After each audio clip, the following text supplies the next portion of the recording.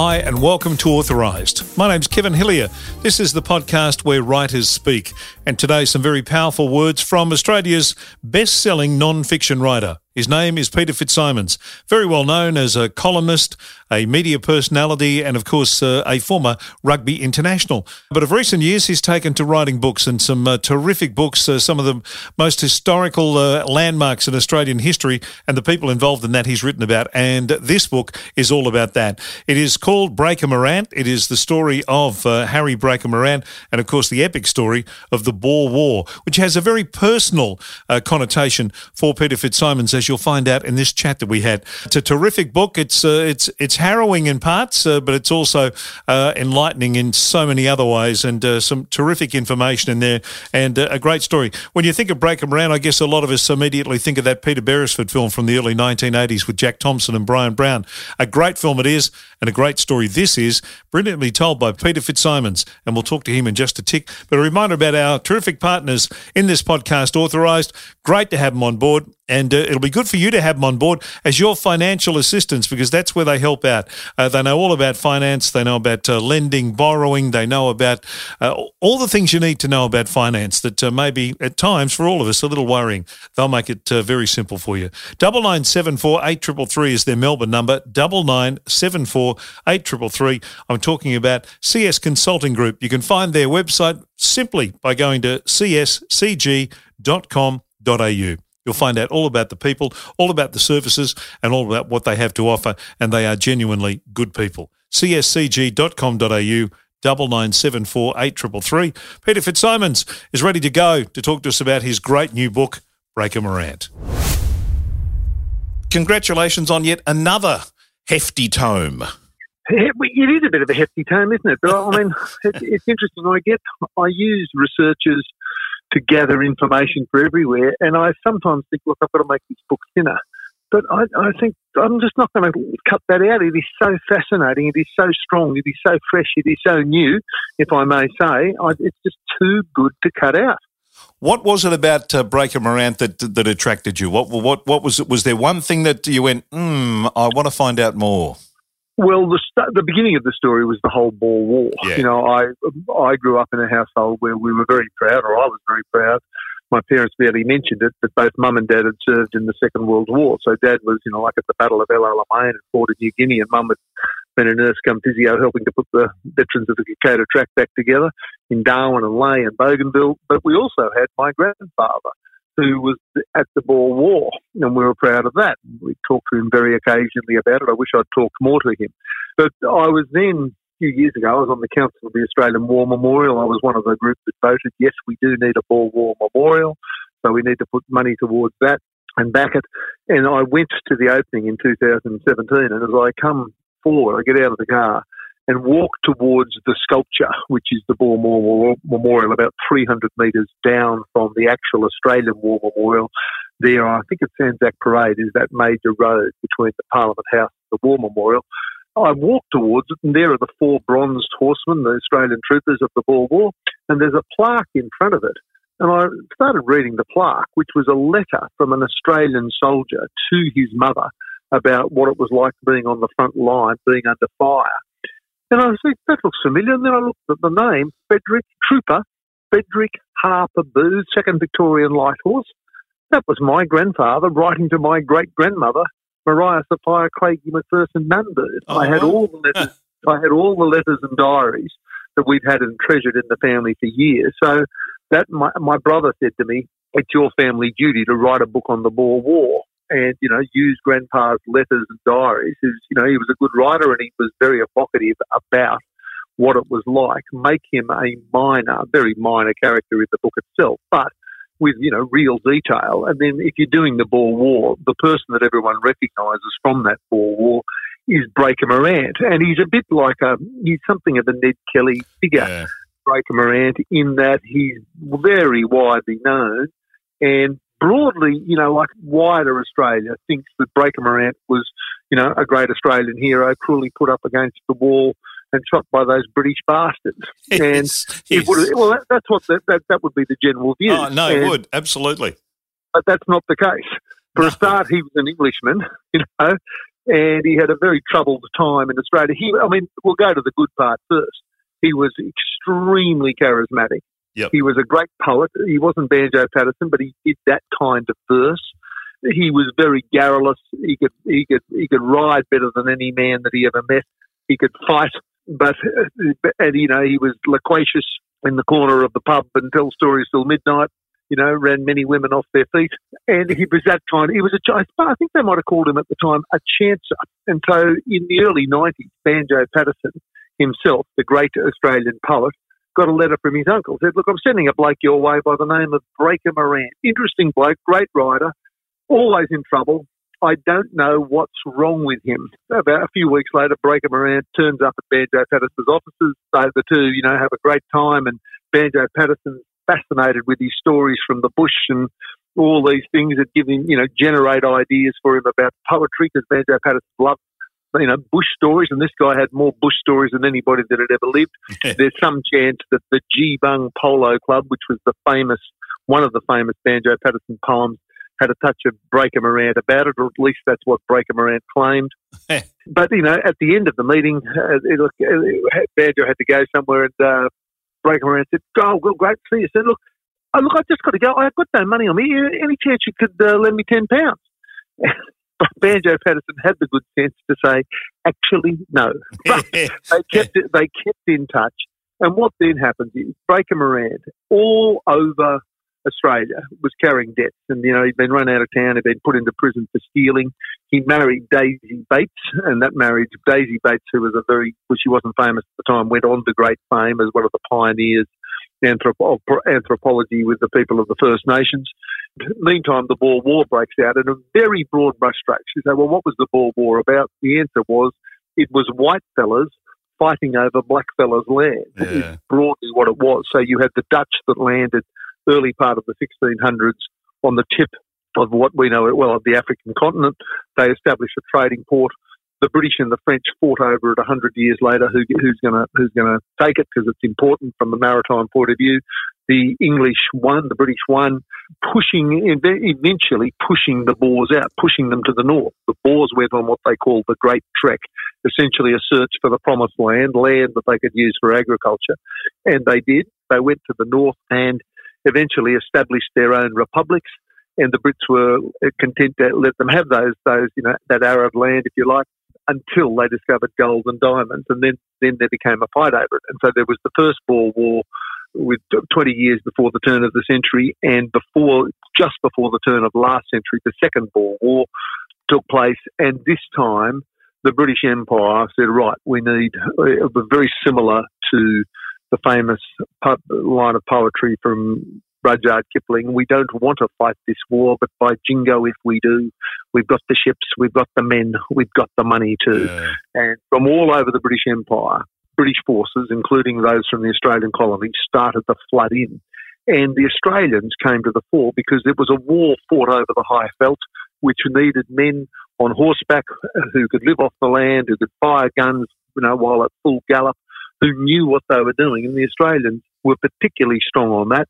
And there were some magnificent battles. When I say magnificent, I'll take that back. Most battles where people die, we don't call them magnificent. But there were certainly battles where Australians performed remarkably well in. And the one that I've written about extensively was the Battle of Ellis River, where you had 300 Australians on top of a small hill with some Rhodesians and English surrounded by 3,000 Boers. The Boers pounded the bejesus out of them for 4 days, and the Australians didn't give up. An emissary was sent forth to say to the English colonel, we've got you surrounded, throw down your weapons, come down with your hands up and we'll let you live. At which point the English colonel said, you don't understand. Even if I wanted to surrender, and I don't, even if I wanted to surrender, if I went back up that hill and told the Australians I surrender, they would slit my throat. And he was bloody well right. When you go to the letters and diaries, they're talking about that bastard. If he tries, they were having meetings. If he tries to surrender, we'll fight our way out. We refuse to surrender. I mean, so there was that kind of stuff where the Australians formed the beginning of the reputation we'd see flower at Gallipoli. But if you go forward from there a year to 18 months, what you have, the English notion, the British notion was, the European war. If Kevin, if you've got one country and I've got another, and my country invades yours, and I take your capital city, I win. Yep. You understand that because I've got your capital city. Yep. And in this case, the British forces. My grandfather writes about being at the beginning, that when the colonnade of men and horses and supply wagons and cannons and all your artillery forces start to move forward. If you started at the back of the colonnade on a horseback and you moved to the front, it'd take you all day to get there. Just miles and miles. And what it was, the Boers were up against the overwhelming force of the British Empire. There was no way they could win it. All they could do was to punish them as much as they could, hurt them, hit them, move back, hurt them, hit them, move back. And that's what they did until, Bloemfontein fell, then Pretoria, the most important Boer city of the lot, fell. And at that point, the Brits felt, well, we've got them. We won this war. But the Boers said, no, we're not playing like that. We're going to retreat to the Badlands. And we're going to fight to the end, and you can come and get us. And that's where the Breaker Morant story comes in. Breaker Morant joined what was known as the Bushveld Carbineers, which was basically, I wouldn't say a collection of misfits, but I would say that most of the Australian soldiers from the Australian colonies, and Australia was by now federated, had gone back. Men like my grandfather had left my grandpa left, left in December of 1900. They formed the Bushveld Carbineers early 1901, and Breaker Morant joins it. And they were sort of a gathering of those who didn't necessarily have places to go to back home, who needed the money. And they were mercenaries, basically, weren't they? Well, mercenaries is a bit. It's on that track, but there were certainly those who needed the money, and broadly they were a collection of those who could do, as described, live off the back of a horse, go out on long bivouacs. And meantime, this whole program was set forth by Kitchener, Lord General Kitchener, which was the problem we've got here. These Boers in the Badlands are living, getting food and sustenance and occasionally shelter from Boer farmers. All right, well, how are we going to stop that? I know. We'll burn down the Boer homesteads and we'll raise their crops. RAZE, wipe them out.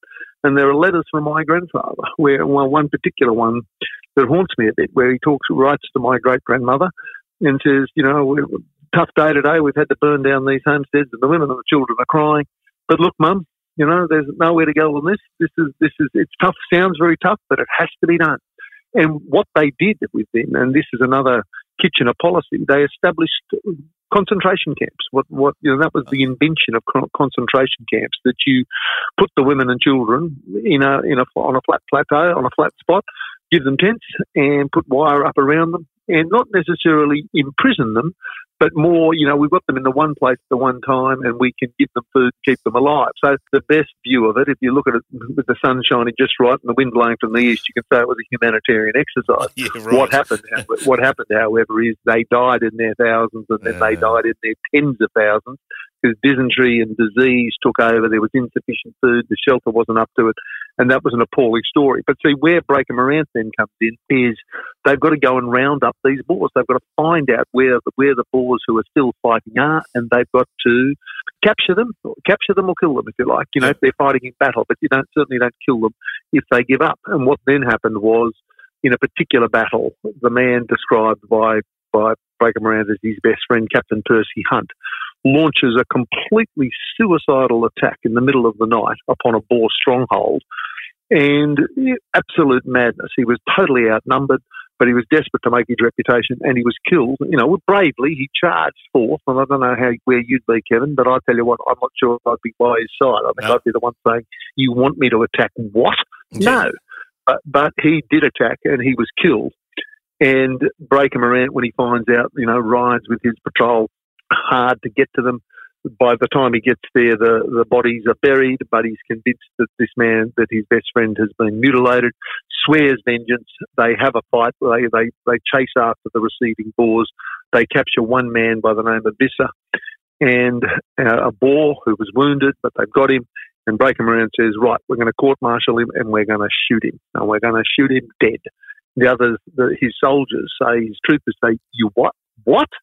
This is not the way. This man has surrendered. He's our prisoner. He's a prisoner of war. You don't shoot prisoners of war. And Morant's approach was, damn lily-livered curs, if you don't do it, I'll do it myself. Yeah. He insisted to be done. It is done. That was the first of the atrocities. And then it comes forth that other Boers come in. They start to surrender, and Breaker Morant does broadly the same thing. He organises, he gives the orders that they be shot.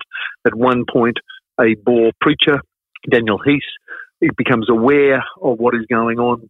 Morant is fearful that he will report him and gives orders for Peter Hancock, Lieutenant Peter Hancock, one of his most faithful officers who would do whatever Morant said, to go out and murder him. And so it went. And the untold story of this is, there's a guy I dealt with by the name of Frank Shields. I think Frank's about in his late 70s. He's been working on this story for 50 years.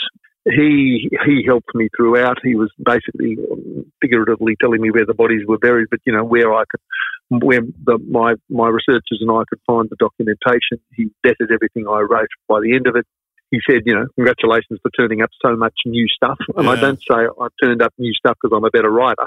I say I turned up a hell of a lot of new stuff, because instead of writing in 1975 and 1985 and 1995, I'm writing in 2018, 2019, when we have the internet.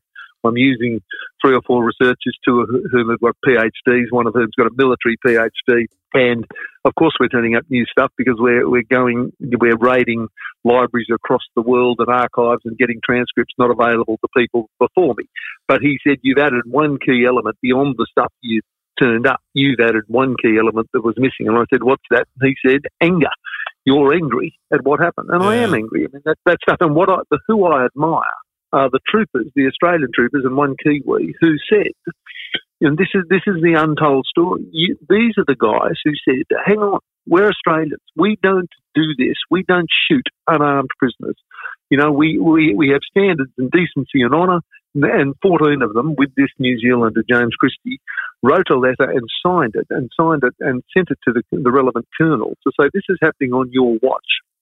And in the receipt of that letter, the colonel had to act. He did. Breaker Morant, Peter Hancock, George Whitten, Robert Lenihan were put on trial for their lives, court-martialed for their lives. And, you then had many of the famous scenes you've seen in the Breaker Morant movie from Bruce Beresford, I think it was 1981. And at one point, British military prosecutor says to Breaker Morant, so this court-martial where you court-martialed this, was it a court-martial like this? And Breaker Morant says, like this? No, like this. You mean chairs and tables and comfort and a nice room? No, it wasn't like this. It was out on the high belt. And you asked, what rule did we shoot them under? We got them and we shot them under Rule 303, which of course was the kind of rifle they used. And there's a big touch in this. There's like, if you think of 2 famous American movies, one is Apocalypse Now, where you have an American officer who goes rogue, played by Marlon Brando, and he's executing with extreme prejudice. Well, the guy that goes out to get him, I think Martin Sheen from memory, is the one that has to go out and kill him. Terminate him with extreme prejudice. But that was the story of an officer sent to the Badlands who goes rogue. And a similar story is A Few Good Men, where you've got Jack Nicholson and Colonel Nathan, who plays Colonel Nathan Jessup in Cuba, Guantanamo Bay, and Tom Cruise is the one that prosecutes him, and they get to that famous scene, did you order the code red? You're damn right I did. Yeah. And the famous speech where he says, we live in a world that has walls. Those walls have to go to my men with guns. Who's going to do it? You Lieutenant Wayne. I live with a greater responsibility than you can possibly fathom. You weep for Santiago's death and you curse the Marines. You have that luxury. You have the luxury of not knowing what I know, and so it goes. Yeah. And so this theme of Breaker Morant is sending a man to the Badlands with insufficient supervision, overseeing power. And he basically, with his troops, went rogue and committed these dreadful atrocities of shooting unarmed men who had surrendered, had been captured, and presided over a culture where even children were shot. And in the end, the heroes of the piece are those who stood up, those Australian soldiers with a New Zealander who said, no, we don't do that. Even as recently as I think it was about 10 years ago in federal parliament, there was there was calls for an investigation into pardoning Breaker Morant. Does that side of the story still make you shake your head? It shakes my head. I cover that in my epilogue, and I go into it. And anybody that reads this book, I hope anybody that reads this book will say, "Well, this is ridiculous." Because I tell you what. Those 14 men who put their lives on the line to report this, to say we don't do this, I tell you, they're the ones I want to honour. Hang on, for them to know, they put the first guy that complained was shot in the back of the head. Okay, one of the Boer. Initially, he was a Boer, but he was fighting with the Bushveld Carbineers, and Breaker Morant feared that he was going to turn on them. He was shot, killed. So these 14 guys that put their lives on the line to write that letter and sign that letter. What, they did that, and 120 years later you're making a hero out of this man? Well, what about the sacrifice, the courage they showed? Should we not honour what they did? I mean, it is, that whole thing is absurd, absolutely absurd. And there's somebody, a recently passed parliamentarian who I deeply admire, Tim Fischer, former leader of the National Party. He and I united in our common view of the genius of courage and foresight of General Sir John Monash, who was magnificent, a great Australian leader. Yeah. And Tim Fischer is somebody I greatly respect, passed away, I think, 2 years ago. He was somebody who put his name to the Pardon Breaker Morant movement, and I can only think that Tim wasn't across it, didn't understand everything that had gone on under Breaker Morant's watch. And, I've gone into this. I mean, I'd say that when I did my book on James Cook, Captain James Cook, it would have suited my worldview and my Australian identity if, somehow Cook was a bastard and, he was an indecent, horrible man who whipped people and thought the Indigenous First Nations people were savages and all of that. That would have suited me. That's not what I found. I found Cook to be a very capable, very decent man, poor as a church mouse, admirable in the way he'd risen through his leadership, what he'd done with the world. He was the first person to say Australia was invaded. He was the first person to say European contact with native peoples in the Pacific is not doing them any good, it's damaging them. I ended up admiring the man because that's what the record shows. Yeah. But if you similarly with Breaker Morant, it would suit me if he was the man from Snowy River, as pure and as innocent as the driven snow atop Mount Kosciuszko, cruelly put up against the wall by those British bastards. That is not what the record shows. That is so far beyond the historical record. That's not the man you're dealing with. Was it? I mean, you mentioned that you had a team of researchers. Was it difficult sorting the fact from the fiction? Very. And particularly with Breaker Morant, because he was an absolutely inveterate liar. Yeah. And spin legends to suit himself. And just as a small example, the power of the internet. Back, it must have been about 10 years ago, I was writing, a bit over 10 years ago, I did a book on Les Darcy. Yeah. Who was the great Australian boxer. And he had a friend, I think his name was Eric Metcalf, who went away. So the issue was, are we going to go to the war?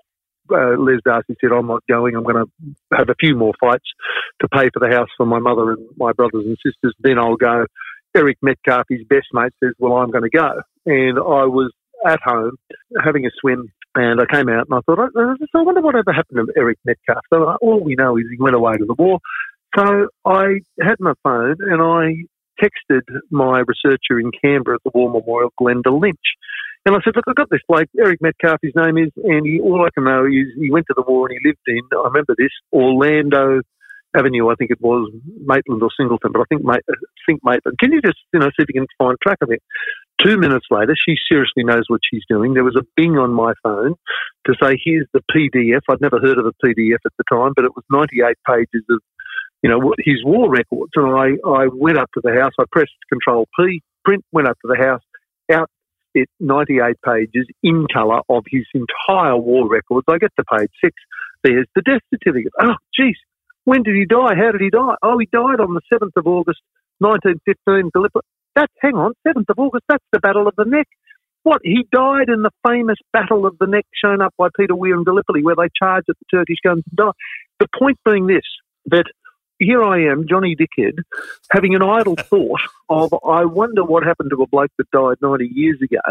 2 minutes later, I have the records. 5 minutes later, I'm bathed in the man's blood, figuratively, as I'm reading the account from the sergeant that was with him, how the shrapnel took out his jugular, and I put my hand on to try to stop it, but the blood burst through, and 30 seconds later, he was dead. And there is the thing. And so with Breaker Morant, one of the parts of the Breaker Morant story, and it's repeated in every book for the last 120 years, if I may say, until mine, not because I'm better, but because I use serious research and I've got the internet, is it's been repeated all these times, is that Percy Hunt was not only his best mate, but they'd been back to England and they were marrying sisters. There were 2 sisters in Devon that they were both engaged to. So when Percy Hunt's killed, that's why Breaker Morant loses his nana. And Breaker Morant repeated this in all the court-martials, that yes, he was my best mate, marrying sisters in Devon.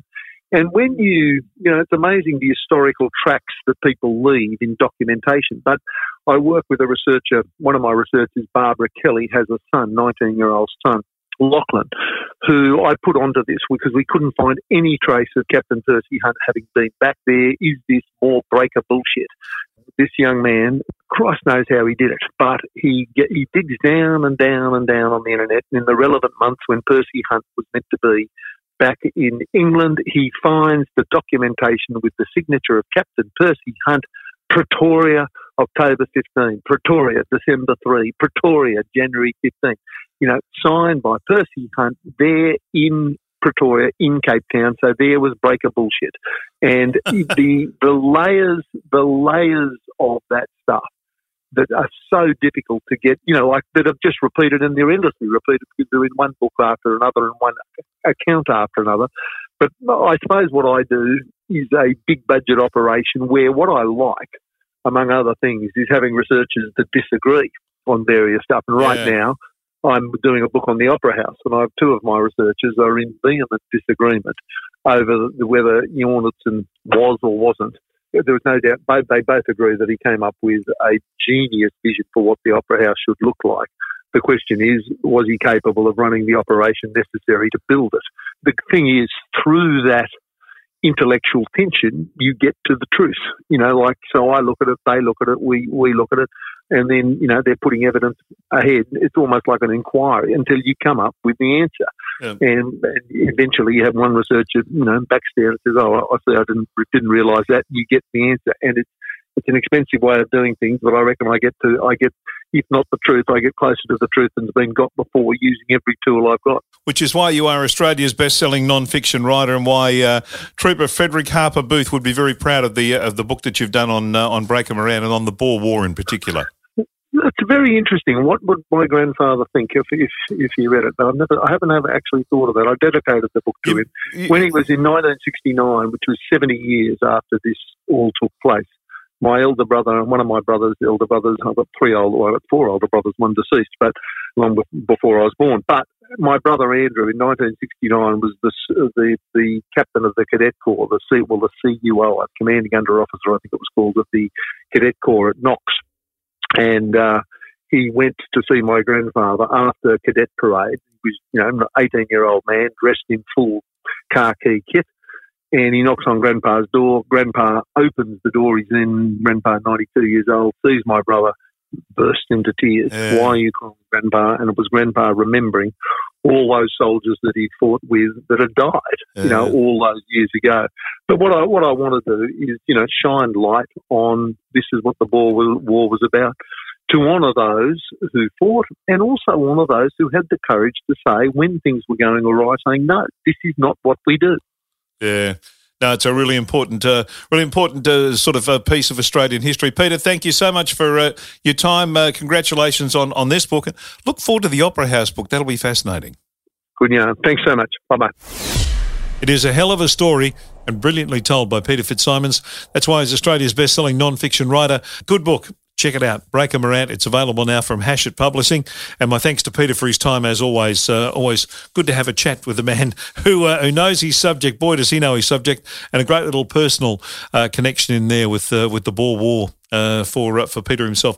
Thanks also to our terrific partners in this podcast, Authorised, and that is the CS Consulting Group. You can find them on Facebook. You can also check out their website, cscg.com.au, or give them a call and talk to them about your financial situation, and they'll help you out. 9974 8333, that's the number. They're in Melbourne, so it's an 03 prefix. cscg.com.au. Thanks for joining me on Authorised. I hope you enjoyed this edition. There's plenty more to come, and we'll bring it to you here on Authorised. Thanks for listening.